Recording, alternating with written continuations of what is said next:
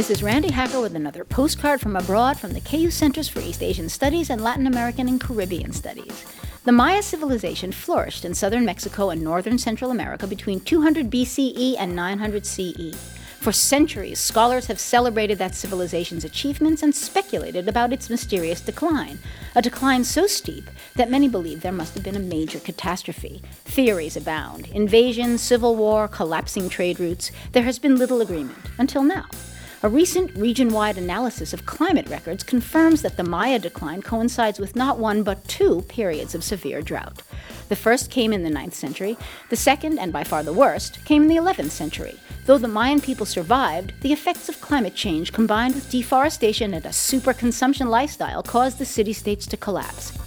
Hello, consumer society, history calling. With thanks to Danika Swanson for this text from the KU Center for East Asian Studies, this is Randi Hacker. Wish you were here.